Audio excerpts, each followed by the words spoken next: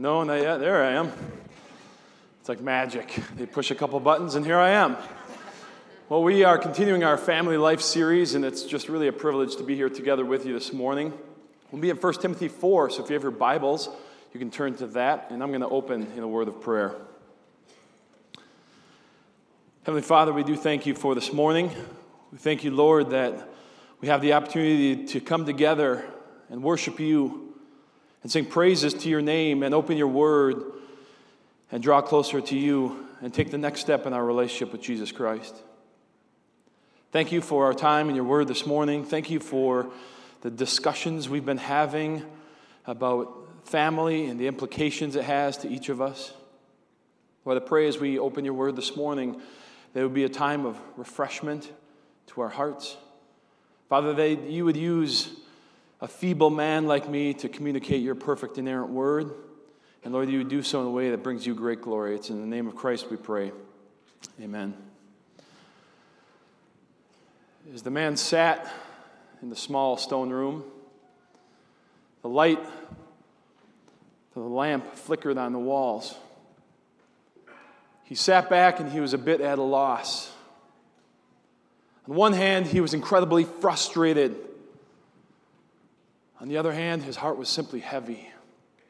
He was sad. Pondering his situation, he leaned forward and he grabbed the quill. He dipped it in the inkwell. And he began writing on the parchment. When he was done, he rolled it up and he took a warm piece of wax and he sealed the letter and he sent it to Ephesus. When the younger man received it, he received it with a tremble in his hands. You see, this younger man was feeling beat up. He wasn't doing so well. He wasn't even sure he wanted to read the letter, in fact. But he did. Slowly, he peeled the wax off the parchment, and he unrolled it, and he noticed that it was a letter, a very personal letter that included verbiage like, "my true son in the faith." It was from his mentor, his older brother in Christ. It was from Paul. And Timothy began reading the letter that Paul sent to him. And the angst in his heart and some of the fear and some of the attacks that the enemy had on his ministry began to slowly melt away. This morning, we're going to take a small peek at just one unfurling of that parchment as we look at 1 Timothy 4. Paul told Timothy many, many important things. And this morning, we're going to look at verses 11 to 16. Paul starts in this little section of Scripture by telling Timothy to command and teach these things. Now, as you know, chapter breaks and pagination and versification, these are things that have been added later for our reference so that we could get to places like 1 Timothy 4. But 1 Timothy is really one continuous letter. So to understand what Paul means by command and teach these things, we have to back up just a little bit to what he was referring to. In verse 6b, 7, and 10, it says, "Being trained in the words of faith and of good doctrine that you have followed, have nothing to do with irreverent, silly myths. Rather, train yourself for godliness." And in verse 10, "For to this end we toil and strive, because we have our hope set on the living God, who is the Savior of all people, especially those who believe." So what was Paul telling Timothy to command and teach? Sound doctrine. The recognition that Jesus is the Christ, the Savior of the world. Now, in verse 12, the very first part of it, Paul tells something to Timothy. He says, "Let no one despise you or look down on you because you're young." Now, the only reason that Paul had to say this to begin with is because this is a very real reality in Timothy's life. This is not just pessimistic in the supposition on Paul's part. We have further evidence that Timothy was struggling with this. He was being treated this way as we look to other verses. In 1 Corinthians 16, verse 10, it says, Paul is giving instructions to this uncouth Corinthian church, and he says to them, when Timothy comes, see to it that he has nothing to fear while he is with you, for he is carrying on the work of the Lord just as I am. You hear what Paul's saying there? Paul's on this super important mission, and he said when Timothy comes, stop scaring the kid. Stop intimidating him. Make him feel welcome. He's got something to offer you. Because he's doing the same work that I, Paul, am doing among you. In that day, there were two classes of people, particularly the men of this day. And each group of these two groups of men had their own social status and associations and funds and officers and events. And the first group is called the Gerontes. This refers to the older men or the elders of the group. And the second group were the Neoi. These were the younger men, typically men who were under age 40. Fortunately, I don't qualify for that group anymore. But Timothy did, and the second group is the group that Timothy was a part of because he was probably in his mid-30s at the time. And it would have been incredibly easy for these older men to look down on Timothy, not as a Timothy, but more as a Timmy. And imagine how unfortunate it would have been had they intimidated his zeal and his drive and passion to serve the Lord right out of him. How tragic that would have been. Paul continues his instruction to Timothy. After telling him, don't let age get in the way. Don't be sidetracked by how old or how young you are. He goes on to give him some really important instruction. Picking up in the second half of verse 12, he says, set for the believers an example in speech, in conduct, in love, in faith, and in purity. Until I come, devote yourself to the public reading of Scripture, to exhortation, to teaching. Do not neglect the gift you have, which is given to you by prophecy when the council of elders laid their hands on you. Practice these things. Immerse yourself in them so that all may see your progress. Keep a close watch, Paul says, on yourself and on the teaching. Persist in this, for by doing so you will save both yourself and your hearers. He starts to take a look at the heart of Timothy. He says, when all these external stimuli have started to be resolved, start to look inward at where you're at. This is pertinent not only for Timothy, but for all of us, no matter what our age. What Paul essentially is saying is that before you can be effective with the gospel, you have to be greatly affected by the gospel. Have you internalized it, my young friend? Have you made it your own? Has Christ truly captured your heart? That's the starting point for ministry. Ministry can be defined as an overflow of our heart onto other people. And if our heart is not filled with the things of Christ first, by His Word, and by the realities of salvation lived out in our lives, then we're simply forwarding information to other people. As I look at this communication between Paul and Timothy, I can't help but be reminded of the strong implications of how the church today also deals with its own Timothys. Last December was my 12-year ministry anniversary here at Highland. And as I look back over that time, I was pondering some of the things that I've learned.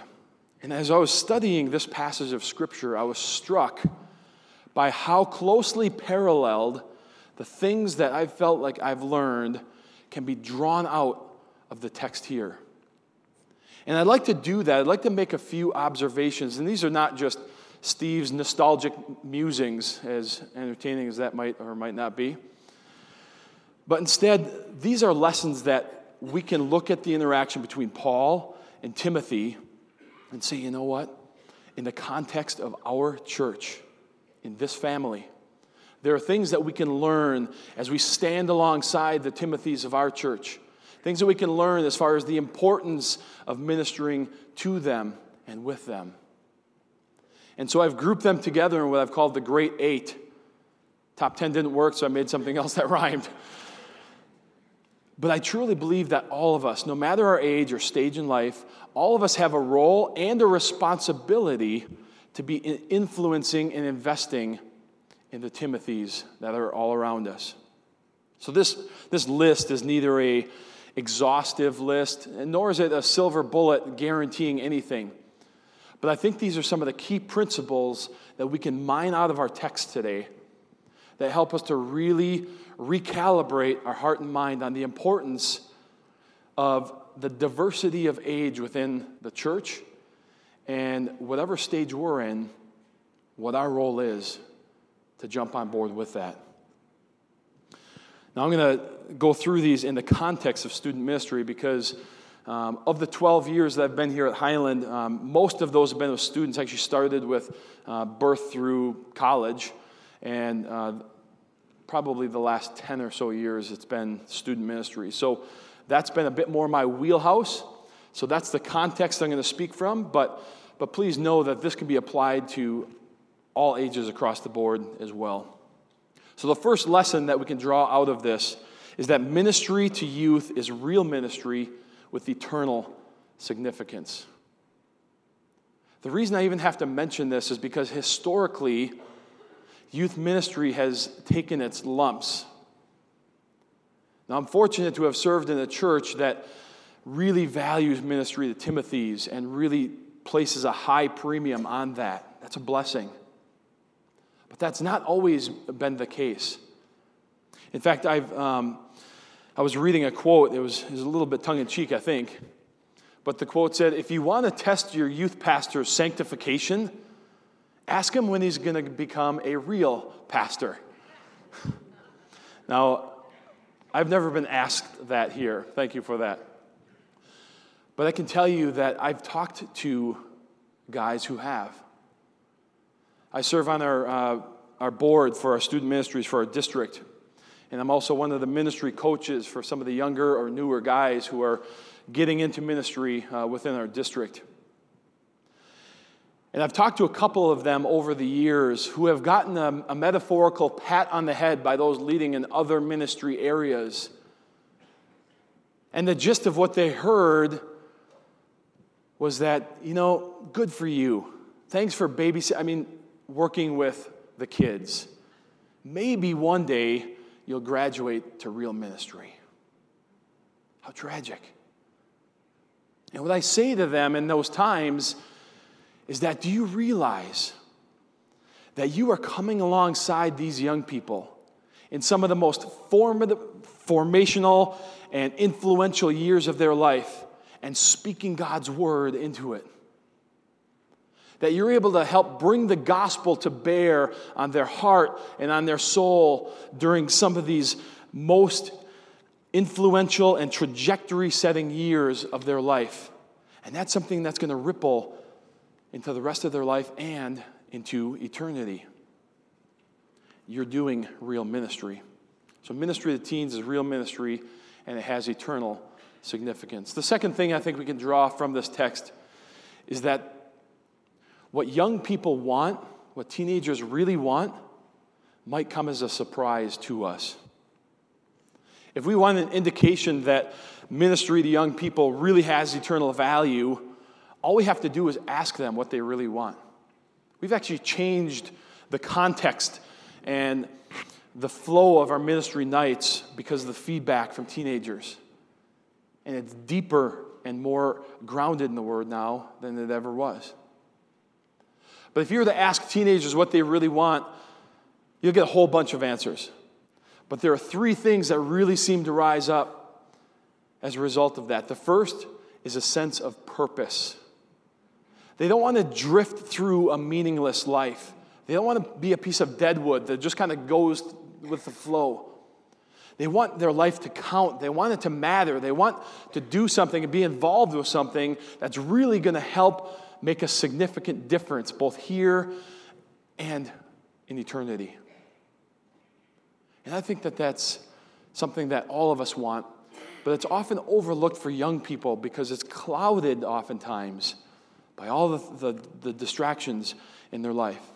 And what greater purpose is there than a life that's centered on the gospel? The second thing they want is authentic relationships. Now, this means meaningful relationships with their friends. And I know that people always say, all you want to do is hang out with your friends. Well, that's true. They do want to hang out with their friends, and so do we, right? But it's more than that. In addition to hanging out with their buddies, they want meaningful relationships with caring adults. They do. I've seen it time and time and time again. They're trying to navigate these waters. They're trying to figure things out. And some of you in here have 2 or 3 or 4 times as much life experience as they have, and they want that. They want what you have, and they desperately know that they need it. There's a book by Chap Clark called Hurt, and it's a great book. I gave it to all of our youth ministry team members a while back. I think I'm the only one that read it, but that's all right. But it's a fascinating book. He spent 10 years living among high schoolers and getting to know them, what makes them tick. And he talks about this inner world that they have and how nobody is allowed in this inner world of who they really are because they guard that. That's their safety zone.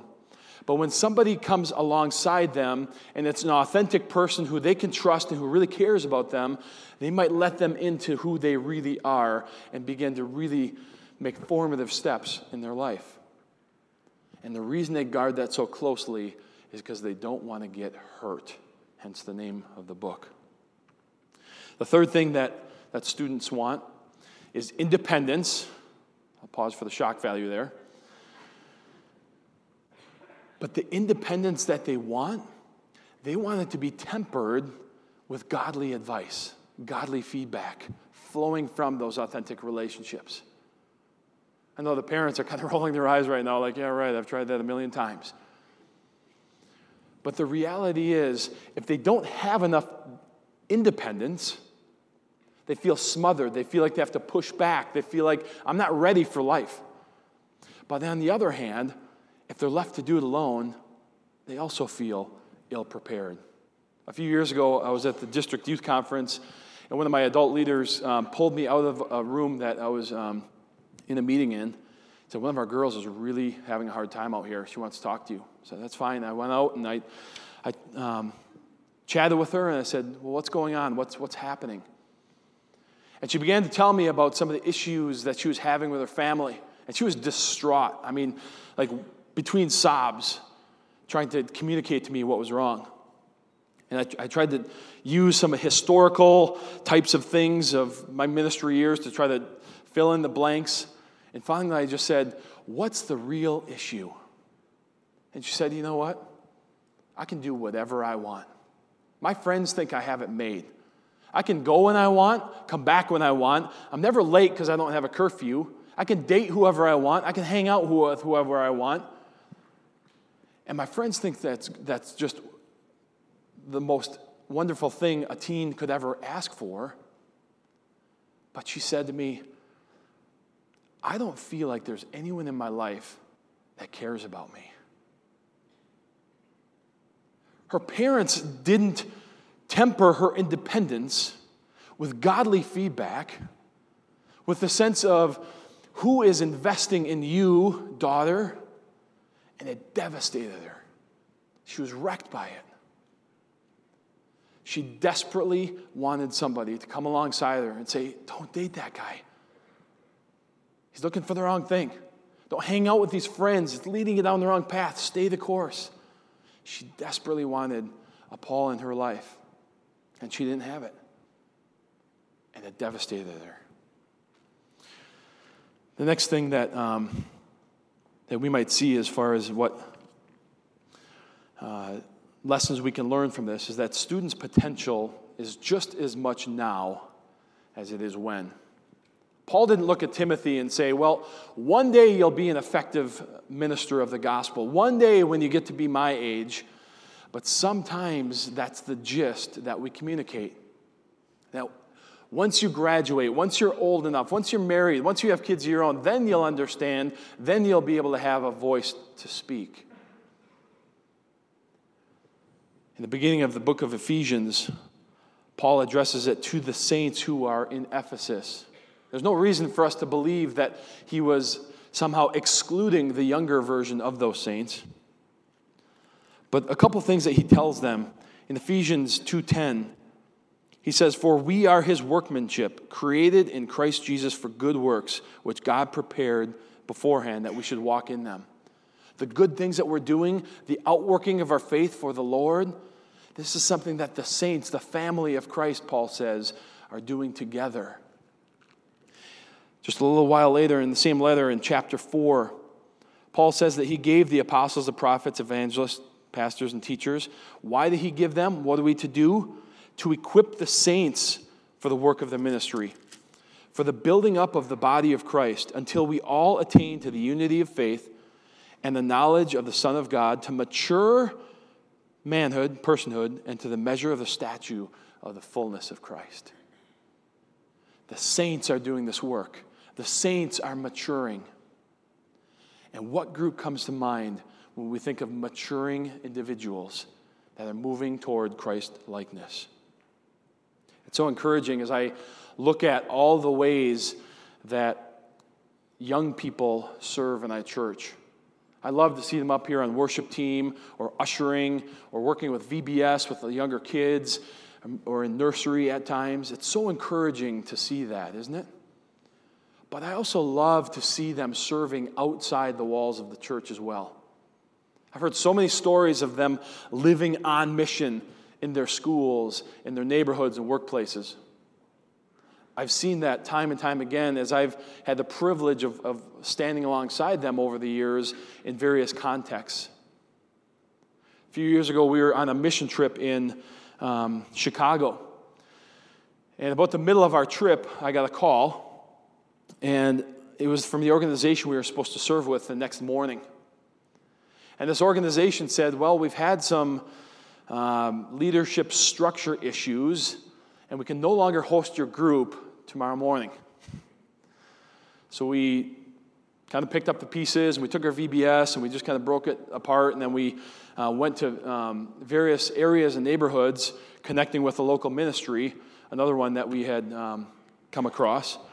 And we went to some areas, and we started just doing some VBS components with some of these kids.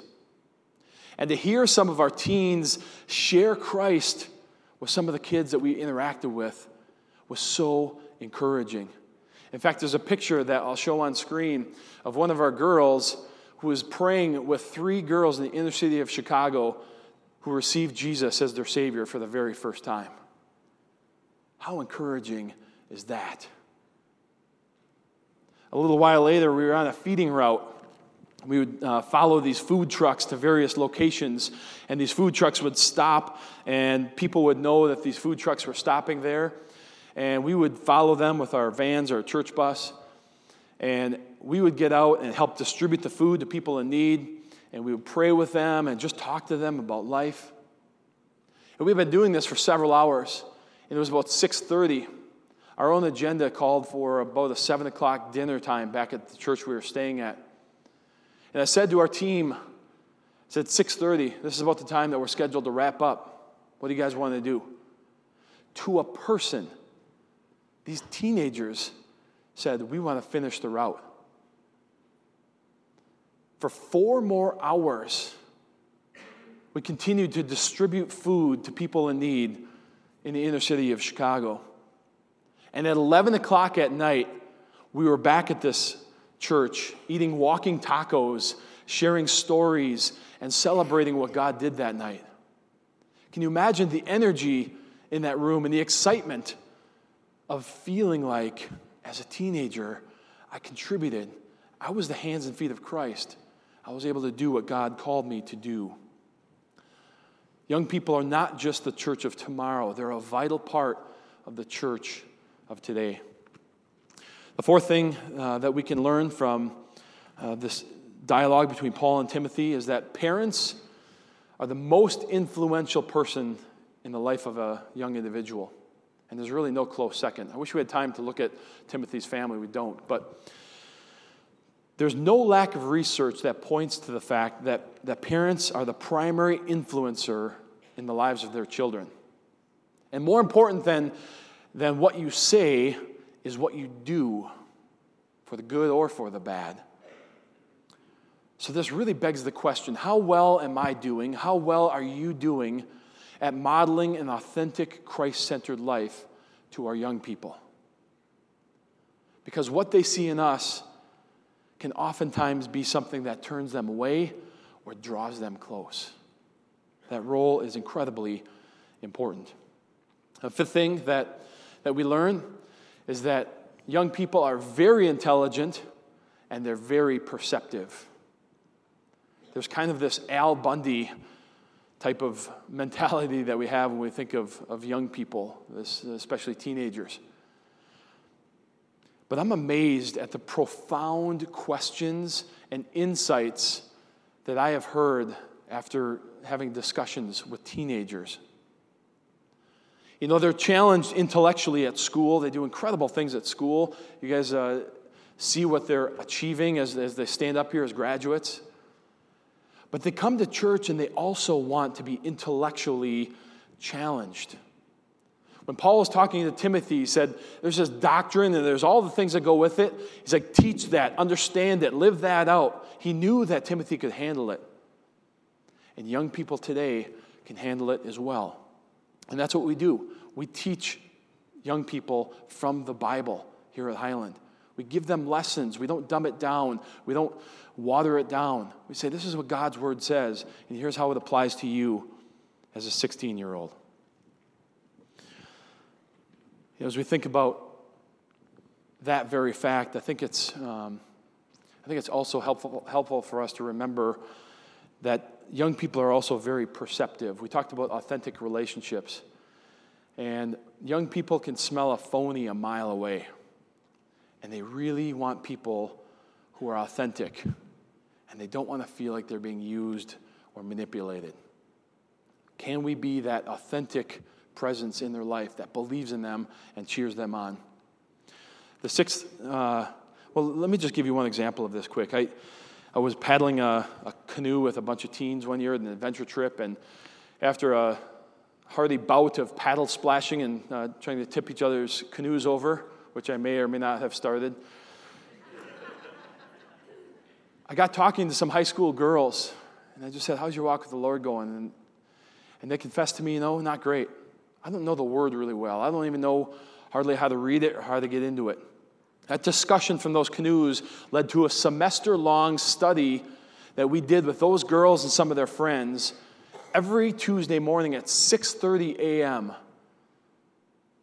as we're discovering, what does the Bible teach? How do we read it? What's it all about? Every week, and they didn't miss. Teens are smart, and they want to hear what God's Word says. The sixth lesson, and this is kind of a hard one for me to stomach, but this is the realization that teenagers make easy targets. Raise your hand if you'd like to go back and relive your teenage years. 2 of you, all right. Junior high again, anyone?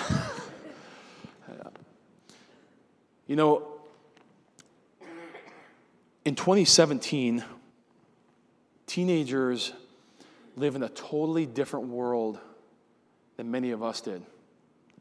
They have instant feedback on almost everything. Cyber comparison doesn't end. They have a constant barrage of a need to perform, to be involved. If you're going to get into this college, if you're going to make this team, you have to the bar is set so high for them.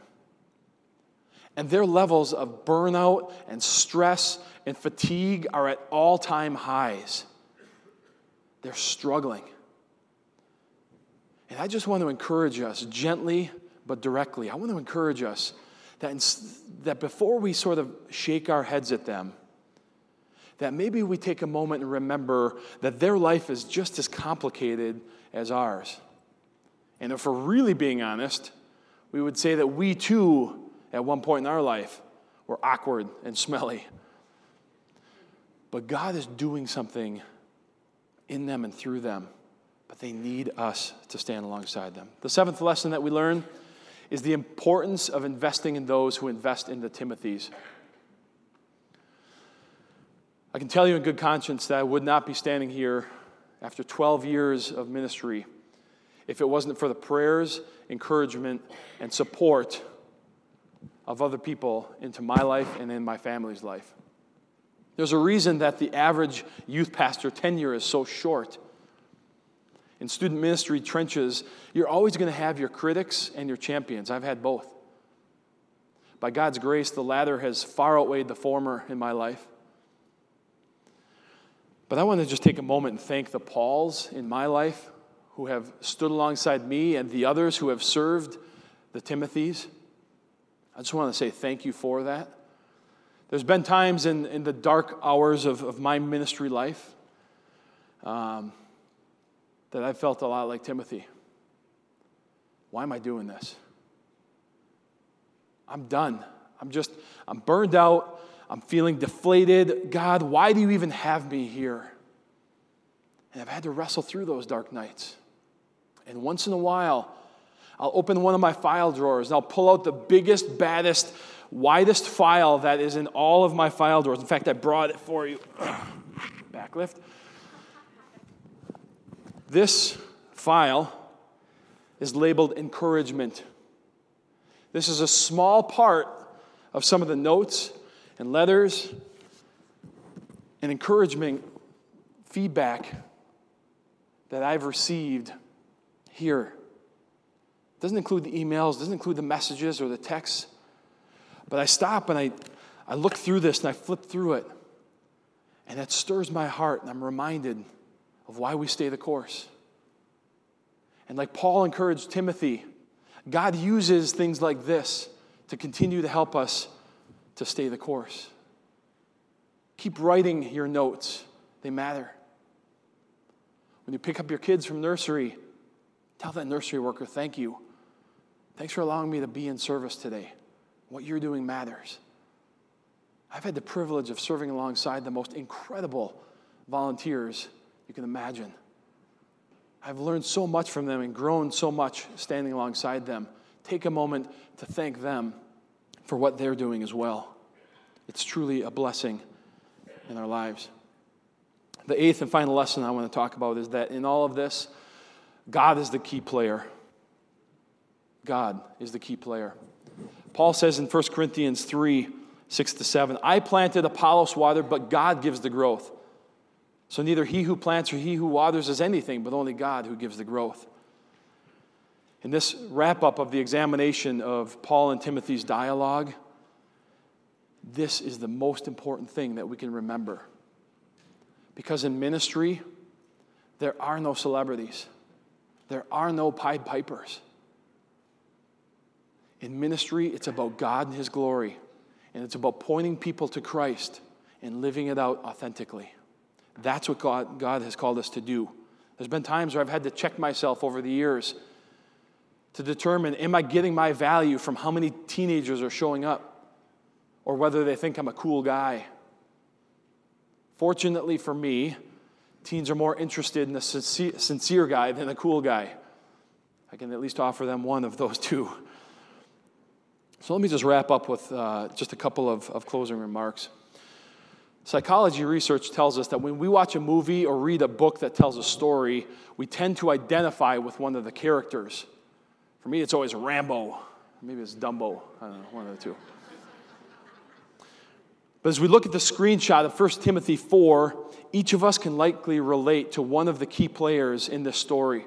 The skeptical saints, the purposeful Paul, or the timid Timothy. The skeptical saints are the ones who have always had kind of a jaded view toward the Timothys. The step aside, kids. You don't really have a place here. Now, we wouldn't be so crass, but sometimes we find remnants of that in our heart. And if that defines you in any way, I don't want to beat you up, at least not too badly, but I want to just ask a couple of introspective questions. How did you get there? What's contributed to that view that you have of our younger brothers and sisters in Christ? And the second part of that is, what do you think might be affected both in their lives and in our church as a whole if we moved away from being a critic and moved more toward being a cheerleader in their life? For the purposeful Pauls, I just want to say thank you. Thank you for investing. Thank you for believing in and being intentional with our young people. What you do makes a difference. You've seen the diamonds in the rough. I just encourage you to keep it up. And for those who are the timid Timothys, it's not just the teens, it's not just the children. This can be anybody that feels intimidated out of ministry for any reason. I don't know enough. I haven't been a Christian long enough. I haven't whatever. And to you, I want to say, stay the course. God is doing something in you and through you. Set an example for believers. Stay grounded in His Word. Keep a guard on your life. And know, young Timothys, which all of us have been there, know that when you're struggling and you need us, we'll be alongside of you, cheering you on and helping you through. Highland, we are the family of Christ. Each one of us has a critical role in the body here. Like Paul said to Timothy, may we persist in this, for by doing so we will save both ourselves and our hearers. May this be true of you and I as well. Let's pray. Heavenly Father, you are an amazing God, and we thank you for this brief look into the dialogue between Paul and Timothy and all the things that we can learn about being the family of Christ across the ages here at Highland. Helps to do so in a way that connects our heart to yours and continues to encourage and spur on those who are younger than us. Thank you for this church that values the Timothy so well. I pray that we would continue as a family to serve you with all of our hearts. In Christ's name we pray. Amen.